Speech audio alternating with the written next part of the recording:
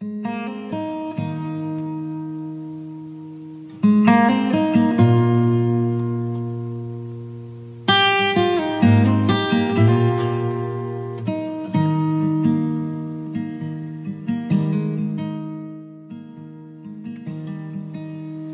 morning, Fellowship Baptist Church, family and friends. First of all, I just want to thank you for clicking the link and joining us for the Sunday morning worship service. Welcome, and I'm so glad that you're here with me. I'm speaking actually to an empty auditorium with the exception of Dan, who's running the show up in the sound booth. Due to the executive order from this past Monday, it's just me this morning, and so sorry about that. I'm kind of bummed about it as well, but I do thank you for joining, and I just wanted to start off by saying that I think that we have some unique avenues for ministry right now through our church, and I'll just point out this avenue of getting the message out in this way. We have had over 1,000 views to last Sunday morning's worship service. And so that's encouraging. And let me encourage you to share this one out as well. Share it out through Facebook to your Facebook friends as we continue our study in the book of Revelation. So we're going to jump right in today. Man, I miss you guys. I wish you were here with me in person, but I'm so glad that you've joined in this way. Jumping into the book of Revelation where we left off, our main passage for this morning is Revelation chapter 1, verses 4 through 9. And I'm going to read them at this time from the English Standard Version, as well as put them up on the screen for you so that you can follow along with me as well. John, to the 7 churches that are in Asia. Grace to you and peace from him who is, and who was, and who is to come, and from the 7 spirits who are before his throne, and from Jesus Christ, the faithful witness, the firstborn of the dead, and the ruler of kings on earth. To him who loves us and has freed us from our sins by his blood, and made us a kingdom, priests to his God and his Father. To him be glory and dominion forever and ever. Amen. Behold, he is coming with the clouds, and every eye will see him, even those who pierced him, and all tribes of the earth will wail on account of him. Even so, amen. I am the Alpha and the Omega, says the Lord God, who is and who was and who is to come, the Almighty. Let's just bow and pray together for just a moment. Father, we thank you for your word. We thank you for the book of Revelation, for this opportunity that we have to study it together. Jesus, we thank you for all that you've done for us. We thank you for the cross this morning. We thank you for your great love that compelled you to go to the cross, that you might save us from the consequences of our sin, and that you might call us into new life with you. And Holy Spirit, we pray that you would be with us today. And Holy Spirit, we pray that you would just make the words of this text come alive to us and that we might understand it. And we pray this in the name of Jesus Christ. Amen. So last week we looked at the first 3 verses, and if you missed the message, you can find that on the Facebook page, the church Facebook page, as well as on our church website at ecfellowship.com. But let me just give you a quick review in case you did miss that message. We learned last week in looking at the first 3 verses in the book of Revelation, we learned that God the Father gave this revelation to the Son, Jesus, who then sent it to an angel, through an angel, I should say, to his servant John. We also saw in verse 3, in Revelation chapter 1, verse 3, that there's a blessing promised to those who hear the message, to those who obey the message, and to those who proclaim the message. Now, why is that so important? Why is it so important that we hear the message of Revelation, we obey the message of Revelation, and then we proclaim the message? John answers that for us in verse 3. He says, because the time is near. And so we see here in the text that there's an urgency to this. There's an urgency for both the saved to present the gospel, and there is also an urgency for the unsaved to receive the gospel. So both things need to be felt with a sense of urgency. This week we're going to continue in our study with verses 4 through 8. And we see in verse 4 that the immediate audience John is addressing are 7 churches in Asia. Now, let me just say, in case maybe you've read this before or you've heard this, that in the past, there was a way to interpret the 7 churches of Revelation where they were seen as being symbolic. They were symbolically interpreted to refer to 7 different church ages or 7 different stages in church history. I think that it's very important for me to point out here that this is no longer a popular view at all. This is no longer held by Bible scholars, and for good reason. There were many problems with this view, with the 7 churches in Revelation chapters 2 and 3 being seen as 7 different ages in church history. There were lots of problems with this that I don't have the time to dive into with you, but if you certainly have questions about that, you can email me or message me on Facebook or text me or call me and ask me those questions, and I'd be happy to kind of walk you through why that is no longer the popular view. The evidence argues that Revelation addresses 7 literal communities of Christ followers that were centered in 7 actual cities. 7 churches spread out across a city, each church spread out across the city, probably many different assemblies. Remember, at this point in our history, we didn't have buildings. We were meeting in homes. We were meeting in synagogues, but we didn't have churches.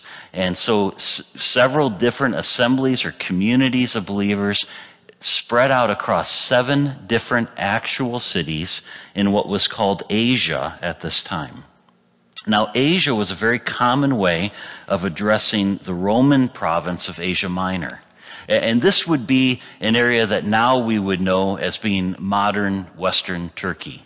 And so when John is giving this revelation at the end of the 1st century, it's important for us to understand that the church is growing very rapidly throughout this area. The gospel is going forward with power through the power of the Holy Spirit and through his church. People were turning their backs throughout modern Western Turkey, what we now consider to be modern Western Turkey, Asia Minor. They were turning their backs on their idols, and they were turning to Christ for their salvation. It must have just been an incredibly exciting time in the church. And I want you to see this map. I want you to see the significance of what's happening here. Because John addresses, according to Bible scholars, the church in the most 7 prominent and strategic cities in Asia Minor. And I just don't think that we should miss this church. I think there's something important for us to capture here. Ephesus, if you look on the map, Ephesus is the most important city at this time. It's also the closest to the island of Patmos. It's the closest to where John is currently in exile. And in a future message, I'll be talking more about his exile and why he's there. But that's where John is when he receives this revelation from Jesus Christ and when he sends it out to these 7 churches in these 7 actual cities. A messenger from John on the island of Patmos would have sailed the 40 miles across the Aegean Sea and from Patmos to Ephesus. And then he would have began his journey on foot. He would have traveled on foot to the other 6 cities, carrying the scroll that contained the revelation. It's really interesting when you look at this map. The order of the 7 churches that are listed in chapters 2 through 3. And take a moment and just kind of glance through those chapters in your Bible, or you can look at the passages that are on the screen for you. And you see this. The order of the 7 churches that are listed in these chapters corresponds to the most logical route that a messenger would have traveled. It's the way it would have made the most sense to go. He doesn't zigzag back and forth, but he kind of forms, well, sort of a circle in his travels. The revelation would have been proclaimed to believers, to Christ followers throughout these 7 cities. And then the revelation would have spread out of those cities into the surrounding communities, the small towns, the villages that would have been in the middle of all that, and then to the farthest outreaches of Asia Minor, and then beyond to the other areas where the church existed. The revelation of Christ given to John would have continued to spread. I think there's a divine strategy here. And I don't want to move on from this until we see this. There's a divine strategy that we should learn from this passage. Revelation was first sent to the most strategic cities in the area, knowing that the message would be spread from there. And so the point I want to make as far as modern application today is that the church today needs to be committed to reaching cities. It needs to be committed to reaching the centers of influence and, quite frankly, where the greatest number of people are. That needs to be our goal, knowing that when we reach the cities, we'll reach the surrounding communities with the gospel as well. Continuing on with verse 4, John writes, "Grace to you and peace from him who is, and who was, and who is to come, and from the 7 spirits who are before his throne." Now let me dissect this with you a little bit. Let me walk you through this verse. Grace here is translated from the Greek word charis. This is a very common Greek greeting. It's similar to how we say hello or greetings or how you doing, right? This is how they would have said hello to each other, grace, charis. And eirene is the Greek word that we translate into the English word peace. The Hebrew counterpart of this, as probably most of you know, is the word shalom. Eirene in Greek, shalom in Hebrew. And this would have been a very common Jewish greeting. And so what we need to understand is John, when he's writing, is writing to both Jews and Greeks alike. And this is why the Apostle Paul also often combines these 2 words in his greeting. The message of the revelation is going out to both the Jews and to the Gentiles, to the Greeks. However, what I find very interesting in this passage in Revelation is that grace and peace do not originate with John. They don't come from him, but they come from who is and who was and who is to come. And so John here with this statement, who is, who was, and who is to come, is referencing God the Father. But then there's a very peculiar phrase next, and the 7 spirits who are before his throne. Well, what's that all about?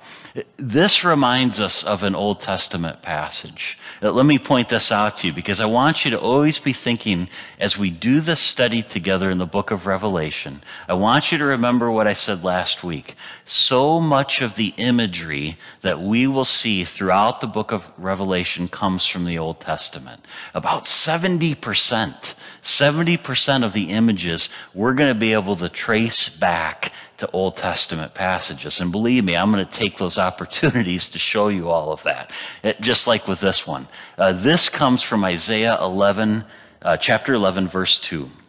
From this verse, "And the Spirit of the Lord shall rest upon him, the Spirit of wisdom and understanding, the Spirit of counsel and might, the Spirit of knowledge and the fear of the Lord.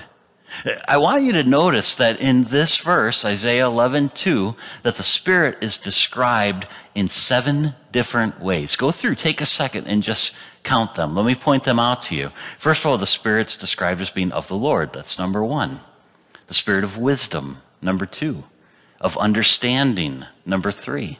The Spirit of counsel, number 4. Of might, number 5. Of knowledge, number 6.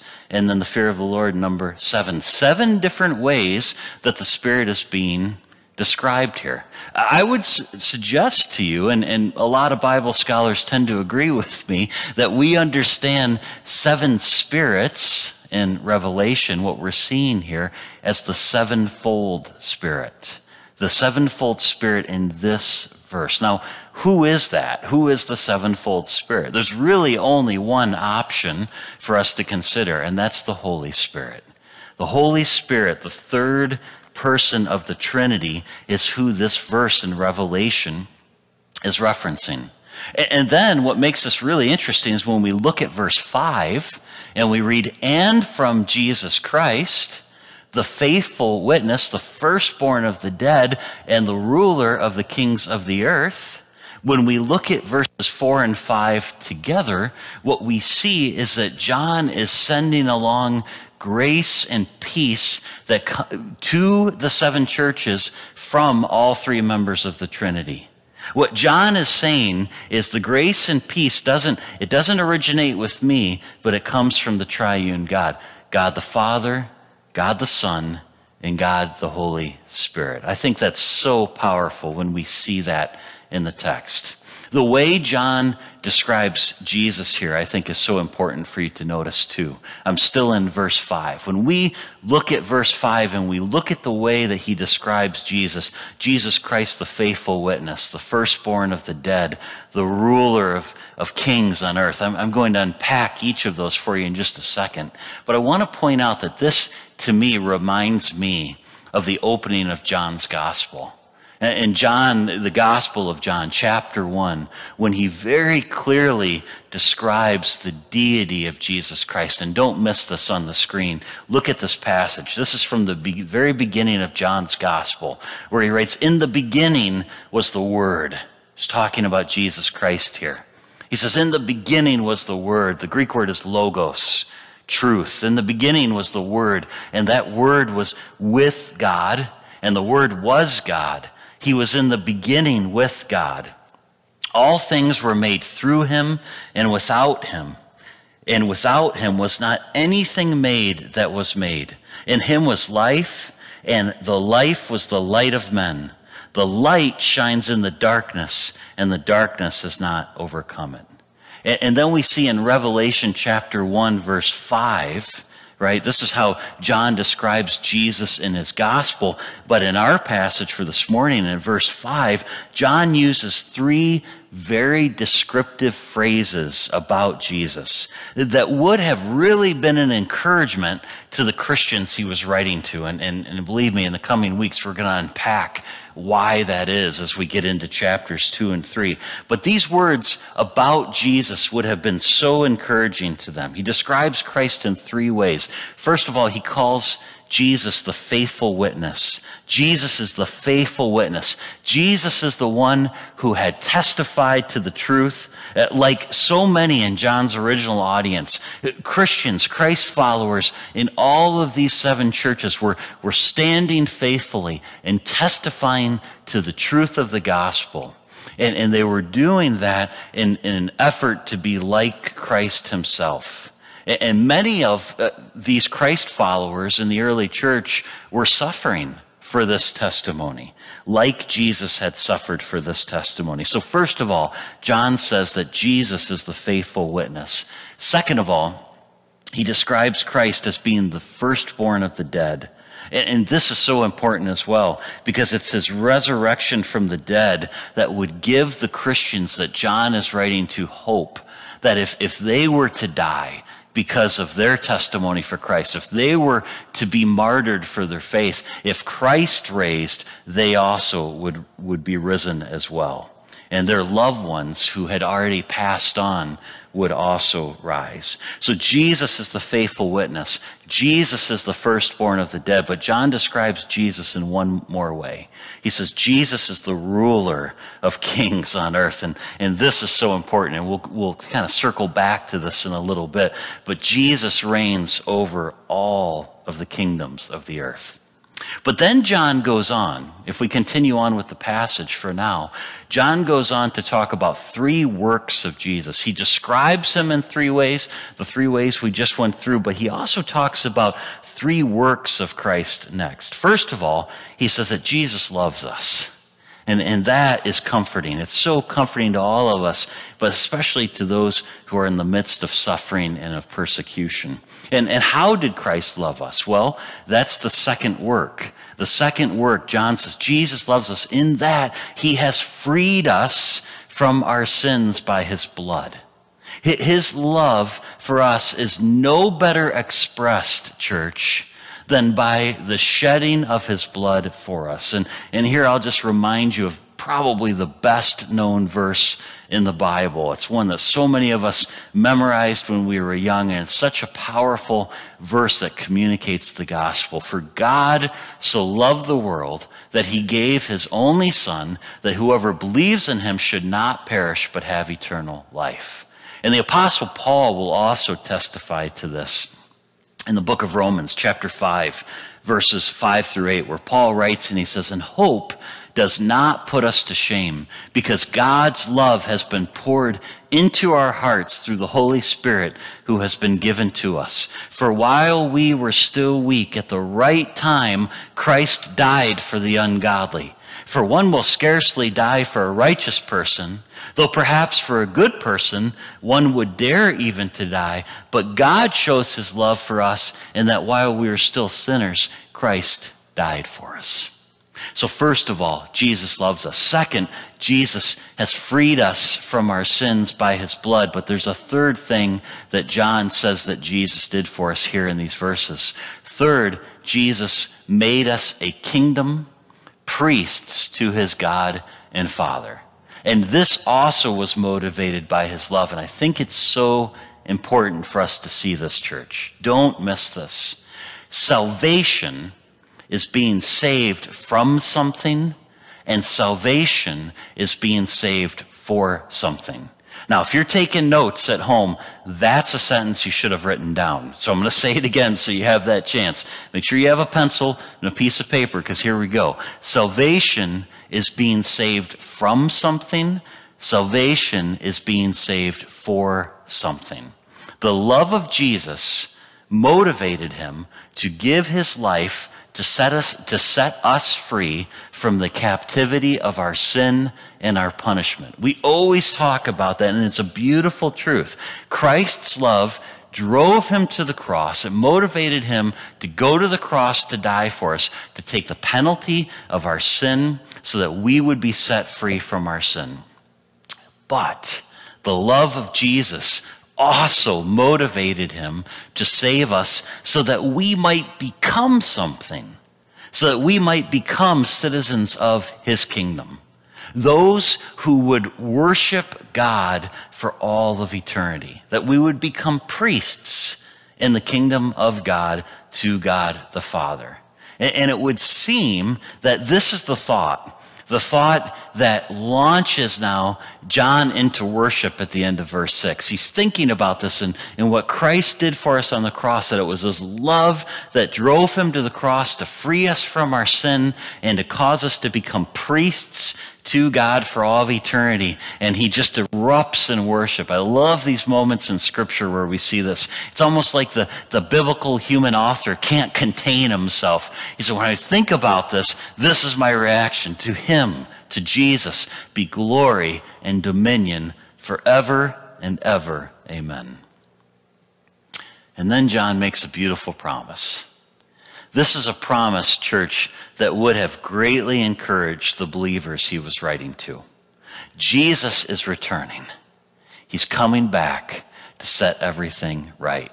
It must have been so exciting for them to hear these words spoken for the first time. Imagine yourself at the church of Ephesus and you're hearing this revelation proclaimed by the elders of the church. And they come to this verse, verse 7.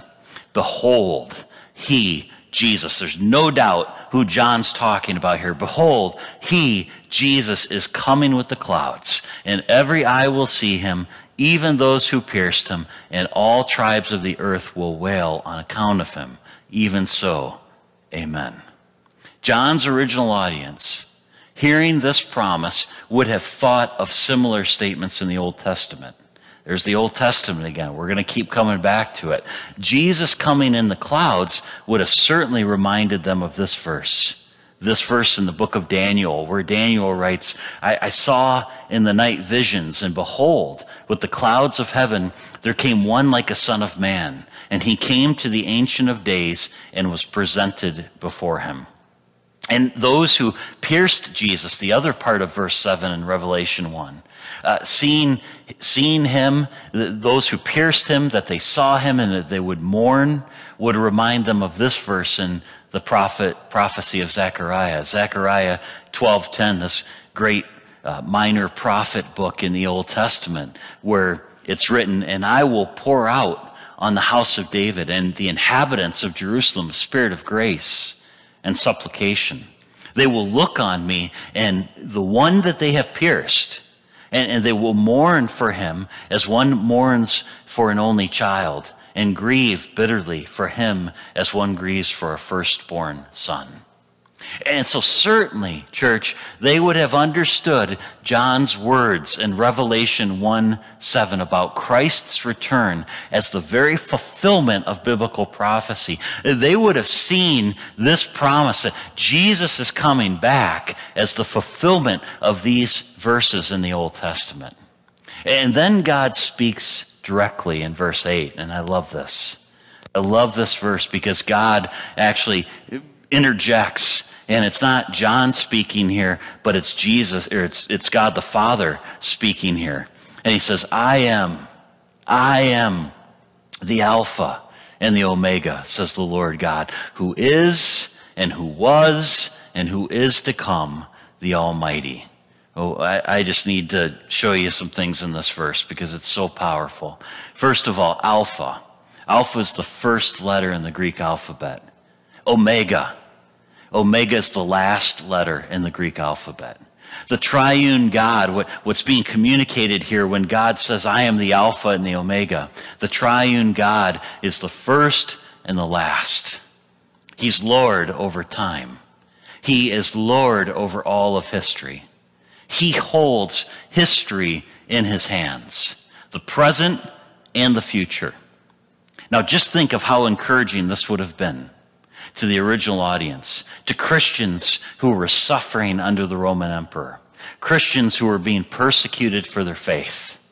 To hear God say, I'm the first and the last, I'm the Alpha and the Omega, history is in my hands. Nothing is going to happen to you apart from my plan. The people of God didn't need to be afraid. Why? Because the triune God holds the entire universe in his hands. He holds time in his hands.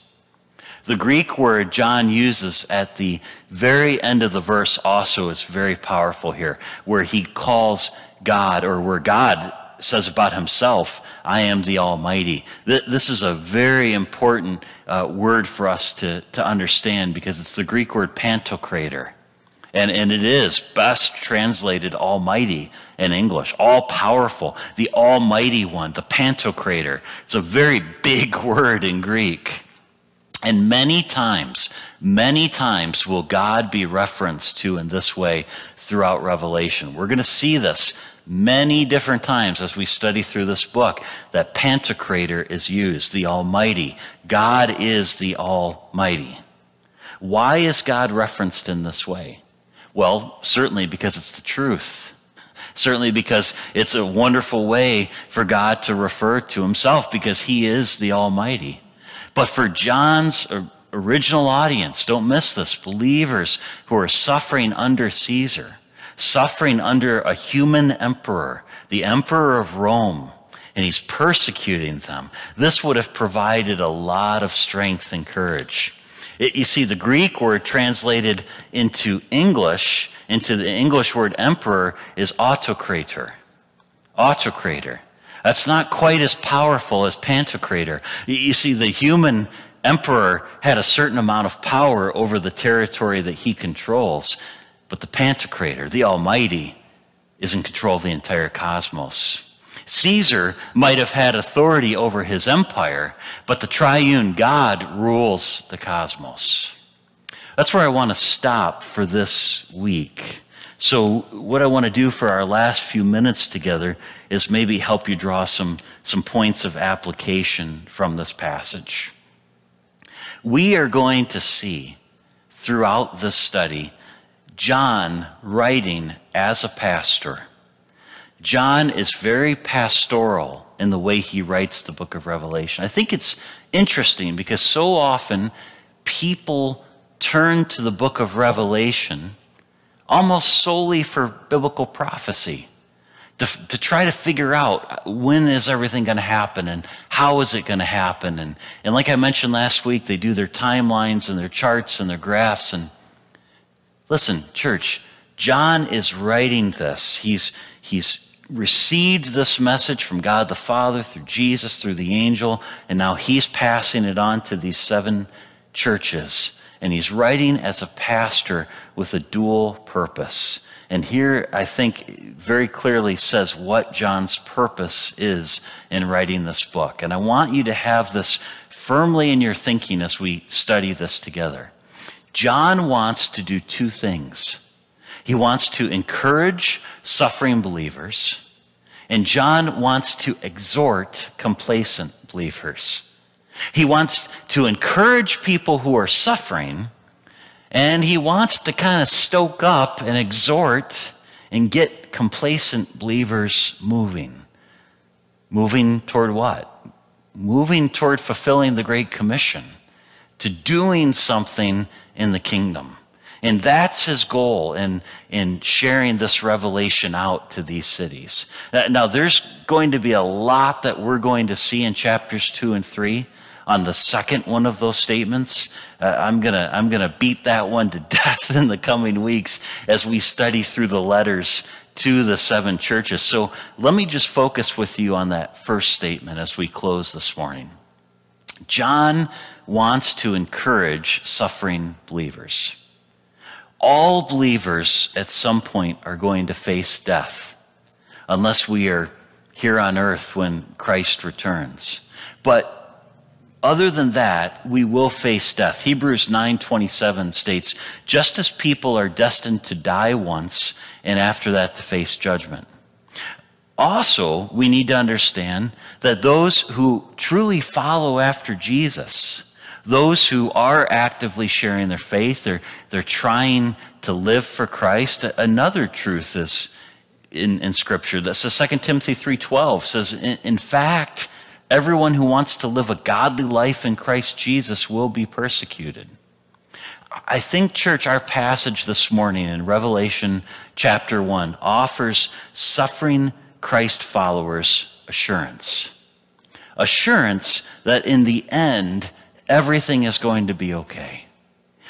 Even though it's true that all of us will die if we're not still alive when Christ returns, and even though it's true that if we're trying to live a righteous life in Christ while we're on this earth and we're trying to fulfill the Great Commission and to get the gospel message out to our friends and family and neighbors and coworkers and doing those things that we know Christ wants us to do, we know that we are going to face persecution.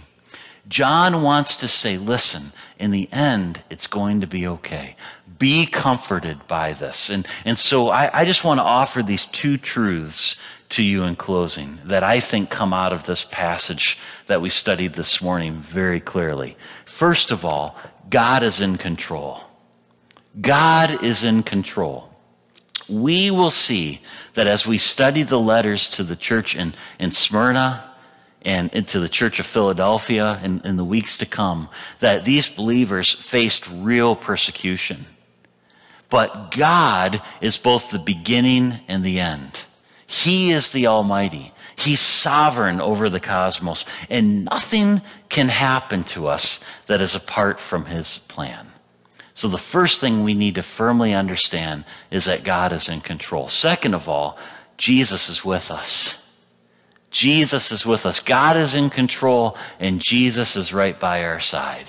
He's in us, and we're in him. He loves us, and he will help us. Believers who are suffering need to be reminded of these truths. And so John is writing to remind the Christians in these 7 cities of these wonderful truths. These verses in Revelation chapter 1 that we looked at today reminded the original audience, and they remind us today because they're just as applicable for us. They remind us of Jesus and his cross.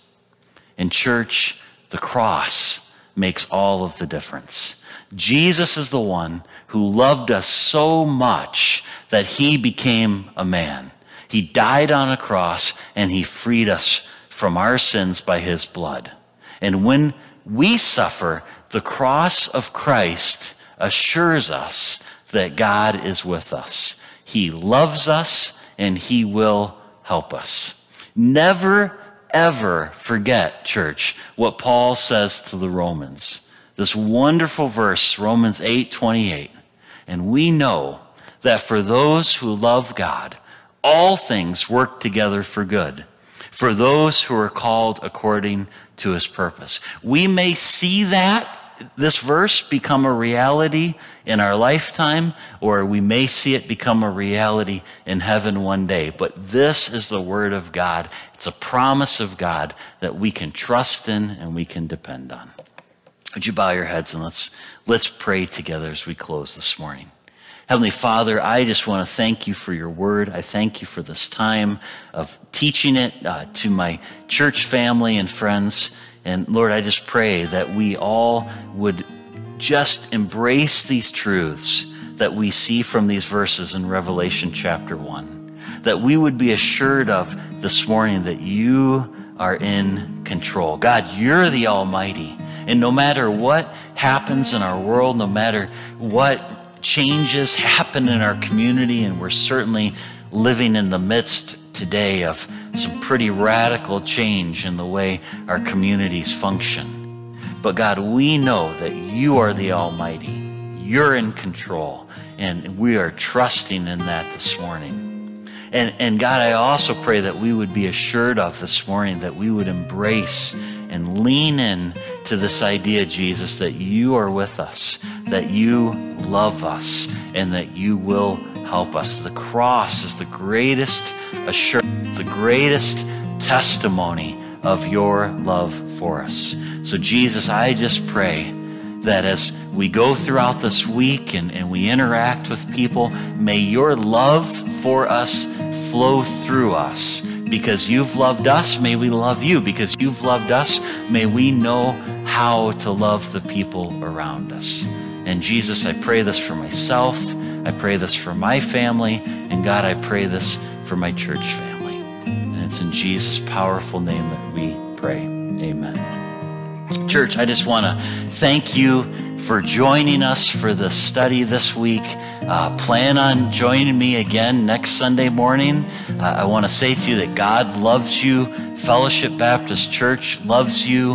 I miss you guys. I cannot wait for this room to be full again and for everyone to be here. It's kind of strange preaching to an empty room right now, but I know that you're out there, and God loves you. Fellowship loves you. Stay healthy. Blessings to your families, and I just can't wait till we're all back together again. Have a great day.